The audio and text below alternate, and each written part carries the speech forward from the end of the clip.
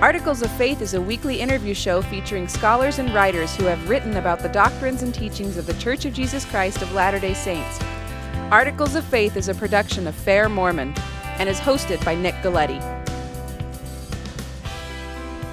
Brian C. Hales is a board-certified anesthesiologist in Layton, Utah. He graduated from Utah State University with a Bachelor's of Science in Biology and from the University of Utah College of Medicine. He authored Setting the Record Straight, Mormon Fundamentalism in 2008, and The Priesthood of Modern Polygamy, an LDS Perspective in 1992. Hales has published articles in Mormon Historical Studies, Dialogue, a Journal of Mormon Thought, and the Journal of Mormon History. Brian Hales is also webmaster of MormonFundamentalism.com and Joseph Smith's Polygamy.com. Welcome. Well, thank you. I appreciate those. Thanks for coming on. So you are also adding to that list that you're an author of an article in The Interpreter. Yes, and let me just add that we have a new website. It's actually josephsmithpolygamy.org. Oh, .org and now. It's the .com website actually just takes you to .org now, but it's a brand new one with new content. And it looks great, by the way. Well, we had a professional work on it, and my wife, who is a professional editor, also edited everything. So the homegrown feel is hopefully given way to something a little higher level. So, yeah, it looks excellent. Now, what's some of the material that people could expect to find on either one of these sites? The josephsmithpolygamy.org site has four main areas. One is it talks about the theology behind Joseph Smith's polygamy, and pretty much all of the authors who've written books on it on the past have assumed that Joseph was driven by libido. So there was no need to really talk about his theology behind it. None of them do. So this is a lot of newer material, but it's stuff that should have been dealt with all along in my view. The second area is history. There's quite a number of essays that start clear in 1830, going right up through the martyrdom, and they're not long essays, but you can get a good idea of the histories. There's also biographies of all 35 of Joseph Smith's sealed wives. The third section has the frequently asked questions, and having been involved with this topic for many years, there's about 7 things I get asked over and over and over. Was there sexuality? What about 14-year-old wives? What about polyandry, which is the most common question? What about Emma Smith and Fanny Alger? And then is plural marriage needed for exaltation? Those are the 7 topics there. And then I have a section on dialogues where I publish, or I make available there Mike Quinn's very long and well-researched treatise alleging Joseph Smith had a lot of sex and practiced sexual polyandry. And I also make available my own response to that, which is longer and just as much researched. And then people can read them both if they want and make their own decisions. A lot of transparency. Yeah, documentary transparency is what everybody needs on the topic of Joseph Smith and plural marriage. There's also dialogues with me and Dan Vogel, a response to Gary Bergera's review of my books, and a response to Alan Rock Waterman, who I don't know but seems like a really nice guy, but he and I disagree. And there's one more on there, and I'm blocking on what it is, but... Anyway, we'll be adding to that list this Interpreter article, which is a response to the Mormon fundamentalists and dissenters in general. Yeah. Well, and actually, one of the things I wanted to kind of bring out is the fact that even your entry, if you will, on the Mormon Scholars Testify website, you discuss, most of what you talk about in that entry has to do with your approach to polygamy and Joseph Smith's life. But I kind of want to back up and ask you, you are on this Mormon Scholars Testify site. Do you consider yourself a Mormon scholar? What does it take for someone to be a Mormon scholar? Good question. I was actually surprised when I was originally asked by Dan Peterson to create a short testimony, if you will. But then I went back, and I think there's several hundred people who have contributed to the site. So then I thought, oh, well, Brian, you're not that special. On the other hand, I have been able to try to see every known document dealing with Joseph Smith and plural marriage. And the only other person I think who really has had that opportunity is Don Bradley, who was he wasn't a co-author, but he greatly assisted with the 3 volumes of Joseph Smith Polygamy that came out a year ago. And so that does allow me to try to address some of these issues and to say that I think when all of the evidence is presented, Joseph Smith does just fine. And by that I mean he wasn't a hypocrite. He didn't contradict his own teachings. I think he was a reluctant polygamist. He didn't want to do it. And there's certainly evidence to support that. Evidence that nobody has wanted to talk about because most of the authors want to portray him as a libertine. So anyway, that was something I could contribute as someone who's seen it all. And I don't know if I mentioned, but Don Bradley wasn't even a member of the church when Right. I hired him. He'd asked to have his name removed before. He had an atheist moment. It had nothing to do with Mormon teachings, and yet here he had gone around and seen everything that I had seen, and he then was rebaptized. So it gave me an opportunity to kind of share a view of Joseph Smith that was positive, but also from somebody who knew about his polygamist activities. Well, with that being said, you have people that see this issue as certainly a lightning rod. People have left the church because of it. They've certainly the issue of polygamy has been a source of some people's faith discomfort, and so I guess in the end, how is it that you have come to a faithful conclusion after all of you that you've seen? I think I've approached it differently than a lot of scholars. I'm not a professional historian. I was going through medical school, and immediately after, I was not looking at history as much as the teachings, and so I became converted to those. And that's a spiritual thing that you can't share, and that people will readily dismiss. And I understand that. But coming into the history, believing that it must somehow fit with the truths that I had believed from the theology side, I figured if I looked hard enough, the history would support it. And I found that. It's interesting because Don Bradley found a lot of documents nobody'd ever quoted. Todd Compton, Mike Quinn, nobody had quoted these things, especially from like the Andrew Jensen papers and some things from Temple Lot. And the interesting thing is everything that we found, and there was a lot of significant things, I would say was supportive of the position that Joseph wasn't a hypocrite, that he was sincere and it was supportive for believers like me. And it wasn't that we created this evidence. We just were able to find it and interpret it, and people are welcome to interpret it differently, but it's pretty plain that it's supportive. Let's move forward now, because your article that you've presented in the Interpreter is entitled "Dissenters: Portraying the Church as Wrong So They Can Be Right Without It." Now, I imagine with your work in researching Joseph Smith's polygamy, you've encountered and you've alluded to the idea that you've had several critics and you've had to answer some of these critics.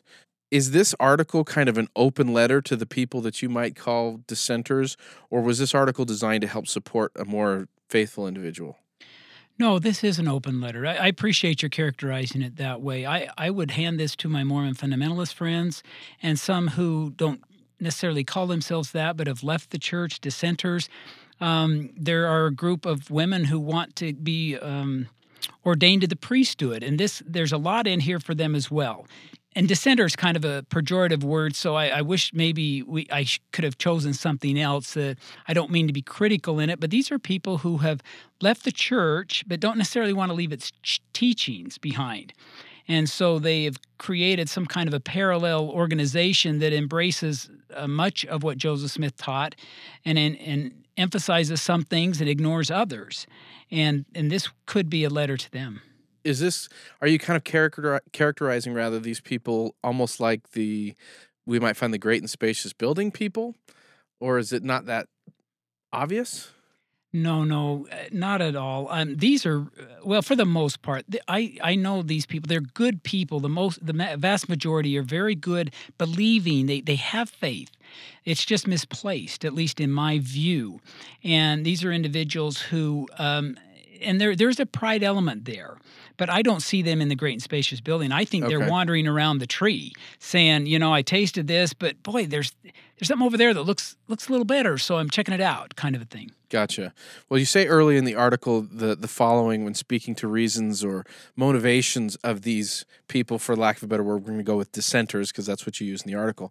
You say, usually underlying their reasons for leaving is the belief that they possess superior knowledge, superior righteousness, superior priesthood power, superior practices, and or superior extra-worldly experiences than those found within the church. Before they can embrace this superiority, however, they must demonstrate that at some point the church and its membership have lost knowledge, righteousness, priesthood power, practices, and or worldly experiences, end quote. What then of the dissenter who maybe comes along and says, well, that doesn't sound like me. I'm not that way. I guess this article doesn't apply to me. Or maybe one that says, that's a pretty big, huge umbrella to fit someone into. Just because I don't agree with Joseph Smith on polygamy doesn't mean that I feel that I'm superior to the church in some way. How would you respond to maybe the reader that reads these things and kind of challenges what you've written under that paradigm? Well, what I think, and it actually is a little bit different, is that these people actually believe in Joseph. They haven't cast Joseph aside. What they have cast aside is something that's happened after Joseph Smith established the truth, and they will invariably point their finger. I mean, they may point it at Joseph and the Nauvoo saints, saying that one of the earliest ones, Denver Snuffer, who I've met and we've chatted. He's a very nice guy, but he has promoted some ideas that squarely fit into this, that Joseph started right and then Joseph went wrong. But more commonly, they will say Joseph started right and Brigham was right, John Taylor was right, but the 1890 Manifesto was wrong. That's probably the most common one that the Mormon fundamentalist polygamists will promote, and they're probably the largest group. But there are others like Denver, who is not necessarily a fundamentalist, but who says, oh, no, Joseph set it up, but then he lost it because they weren't taking the Book of Mormon seriously in 1833, or they were too slow to build the Nauvoo Temple in 1841, 42. And so they point at some event in church history and say the church, went astray. And so somehow they are able to associate themselves with a continuation of truth because the church went astray. And there's a variety of mechanisms that they choose to try to make that connection. Right. You actually assert that those who leave the faith need to demonstrate two things. And you say first that it is that God would allow a disconnect to occur between the heavens and church leaders and its members. And second, that such a disconnection has occurred historically. Is that kind of what you're talking about in this situation, these disconnects? Yeah, totally. And the most common way they go about this is they call it the Samuel principle. And I've read it over and over from so many different sources. And what it is basically is that the Israelites wanted a king. And the prophet Samuel said, you don't want a king, but the Lord went ahead and gave the Israelites a king because they wanted it. And another example that they give, and these are valid examples, is that Joseph Smith was granted finally to give Martin Harris the 116 pages, even though the first couple of answers were negative. And so they reasoned that the church in 1890 or in 1841 or 1833 chose wrong, and so the Lord just went ahead and let him apostatize, essentially, because he has to respect common consent, and this is what they wanted. And the problem with that is that's not the way the Lord usually does it. They proof text the scriptures, grabbing on a couple of examples that make them feel good about this idea, and they ignore the rest of it. The way the Lord works with his people when they go astray is to send prophets to them to bring them back. And I have a couple of quotes in here, one from Brigham Young and one from Wilford Woodruff, saying very plainly that the Lord was not going to let the church go astray, that if Brigham Young or Wilford Woodruff or any other leader tried to lead them astray, the Lord would take them. Lord has total control over life and death and who rises to the leadership of the church. There's no reason that the Lord is obligated to let false leaders or let the membership sway a leader to do the wrong thing. That is not the way the religious history goes, even though you can find a couple of little examples, the Samuel principle being the primary, that they like to repeat over and over. Well, one of the things that I constantly see with, let's again go back to this idea of dissenters, is that there seems to be this idea that they need to make God appear to be the victim of our choices. And I think that when you deal with a section like polygamy, there are a lot of different opinions, and it does seem to be this. There's an element of deciding whether or not God wanted polygamy to be there in the first place. What do you find is the core reason that people have a hard time with polygamy? Is it the way Joseph enacted polygamy, or is it polygamy just, it doesn't matter who was doing it, they have a problem with polygamy? Boy, there's a lot of things negative about polygamy. From a woman's standpoint, it expands a man's social or it expands a man's sexual and emotional opportunities as a husband, as it simultaneously diminishes a wife's sexual and emotional opportunities as a wife. You cannot defend polygamy as being fair or as being non-sexist. You just can't do it in my mind. And I remember I had some friends who were going to try to put together, it was part of a website, a bunch of testimonials from women in the 1880s. And you can find them. You could put together several from women defending it valiantly and Right. dramatically. And yet, when you get inside of it, you just can't do that. I mean, they were just doing it because it was their faith. It was a manifestation of their faith and desire to serve God. But as a practice, it isn't fair. The man expands and the woman contracts, and you can't do it. The other real problem, though, historically, and you mentioned Joseph Smith, is that anytime you put together sex and religion, you've got an explosive topic. And unless you already believe Joseph was a prophet, it's pretty hard to hear the word Joseph and polygamy and not think libido. Right. It's just the default, oh, yeah, we know that was it. And to think that this was a theological necessity is just eye-rolling territory for 99% of your non-Mormon listener. You've got to have a belief in Joseph Smith as a prophet before you can even start looking at his theology. And for those who want to go to this new website and click on the theology, there'll be something new there that people probably have not thought about, and you may discover some of the things you did think really can't be traced back to Joseph Smith as to why. The real reason, and I know we're a little off topic from the dissenter, but I want to promote this, is Joseph Smith taught that every man and woman needs to have a spouse or you can't be exalted. And he was told about plural marriage and eternal marriage at the same time he was asking about polygamy. And so what polygamy does is it allows every worldly woman to have a spouse. That is the theological reason. It's eternal. It's far more important than multiply and replenish the earth or restitution of all things or a trial. And that's something that I'm hoping people will be able to embrace because it does make good sense if we put it into a theological context. Well, the article uses issues surrounding polygamy, as we've talked about, as sort of an example of how certain arguments are made about the church and this wide kind of spread apostasy feeling, following unrighteous leaders and so on. But these principles can be applied to other issues that might challenge a person's faith as well, right? I mean, you just kind of put Joseph Smith polygamy in here, but when you're talking about people that are dissenters, that happens on a lot of different levels. Oh, yes. In fact, some people have heard about apostasies over in Europe that have been occurring, and a group put together a list of 15 things that were bothering them. It's on the internet, and Salt Lake Messenger published it.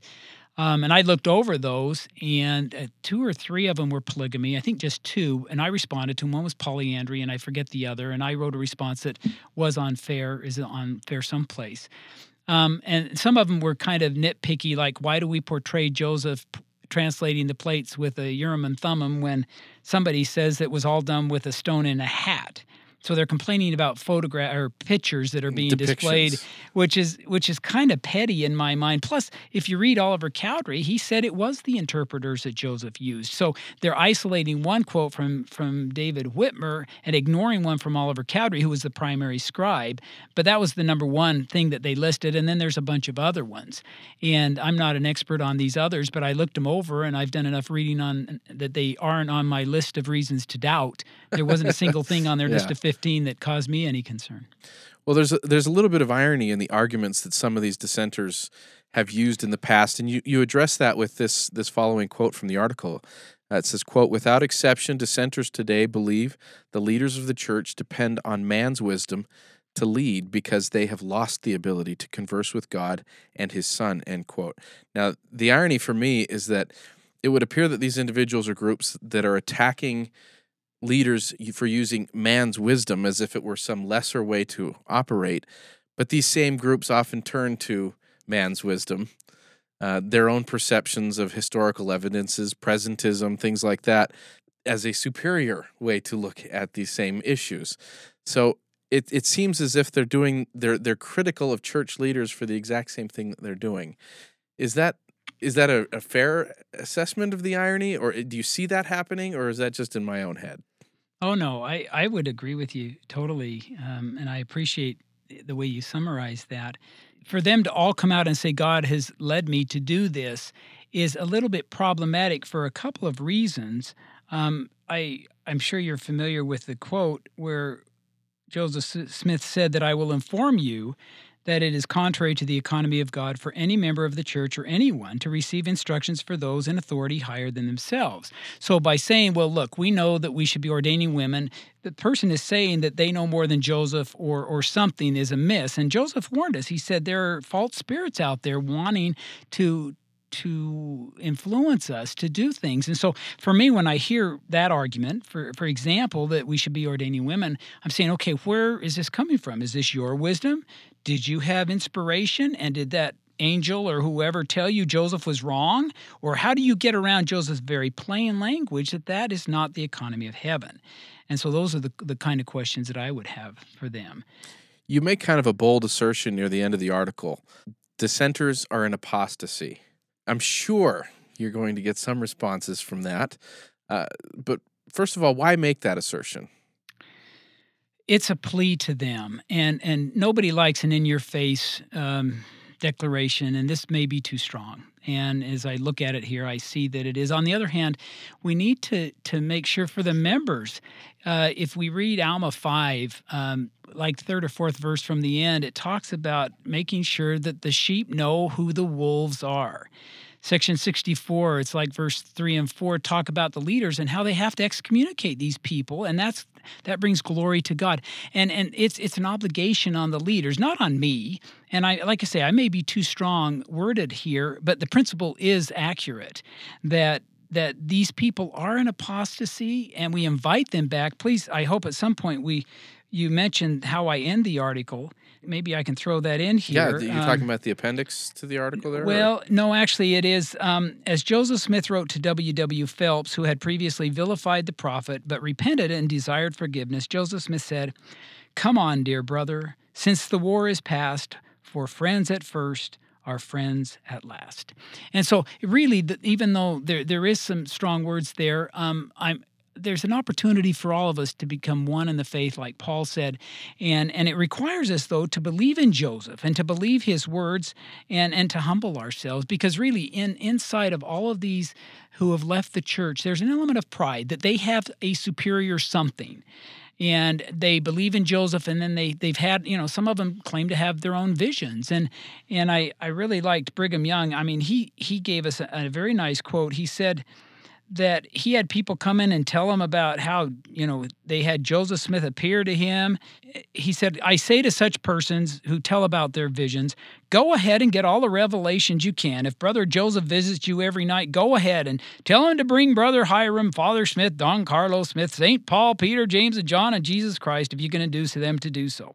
And I think that's all tongue in cheek. But then he says this, I could almost lay my hand on the Bible and swear that man has apostatized. He says, "They tell me they're wonderful and great dreams and visions, but it just goes in my ears and out because he's here to build up Zion." And so and this takes us back to, is the church in apostasy? I say it isn't, and that's where we need to be. Yeah. Well, in some respects, what we're dealing with here is when you use the term, dissenters are in apostasy, some people take that as like a spiritual cancer, like you're the oncologist saying you have apostasy and you have 6 months of spiritual life to live before you're gone. But apostasy is not a permanent condition. People like W. Phelps are proof of that.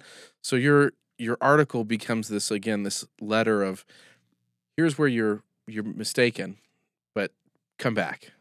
I hope that's how they will see it. I don't want to offend anybody. On the other hand, we need to know where we are. I had a polygamist. She was in the Kingston group. They're out of Bountiful.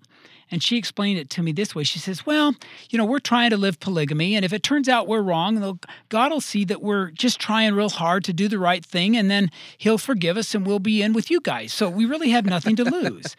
And that is not Joseph's counsel. That's not what Joseph Smith taught. People who are outside of the church, who are feigning ordinances that are not accurate, that are not valid, will not be blessed. I'm not their judge. I'm just saying, as a general principle, if we believe Joseph, we've got to be very careful of taking ourselves outside of the ordinances, and the authority to effectuate them is still here. Excellent. Well, Brian C. Hales is the author of the article Dissenters, portraying the church as wrong so they can be right without it. It's coming out in The Interpreter, a journal of Mormon scripture found at mormoninterpreter.com. Also, please take the time to go to the new revamped website, josephsmithspolygamy.org. Thank you again, Brian Hales, for coming on. Thank you. Appreciate it. Thank you for listening to this episode of Articles of Faith with your host, Nick Galletti. This has been a production of Fair Mormon. This and other podcasts are available at fairmormon.org. The opinions expressed in this podcast are not necessarily the views of Fair Mormon or the Church of Jesus Christ of Latter-day Saints. Please subscribe to our show in iTunes. Questions or comments can be sent to podcast@fairmormon.org.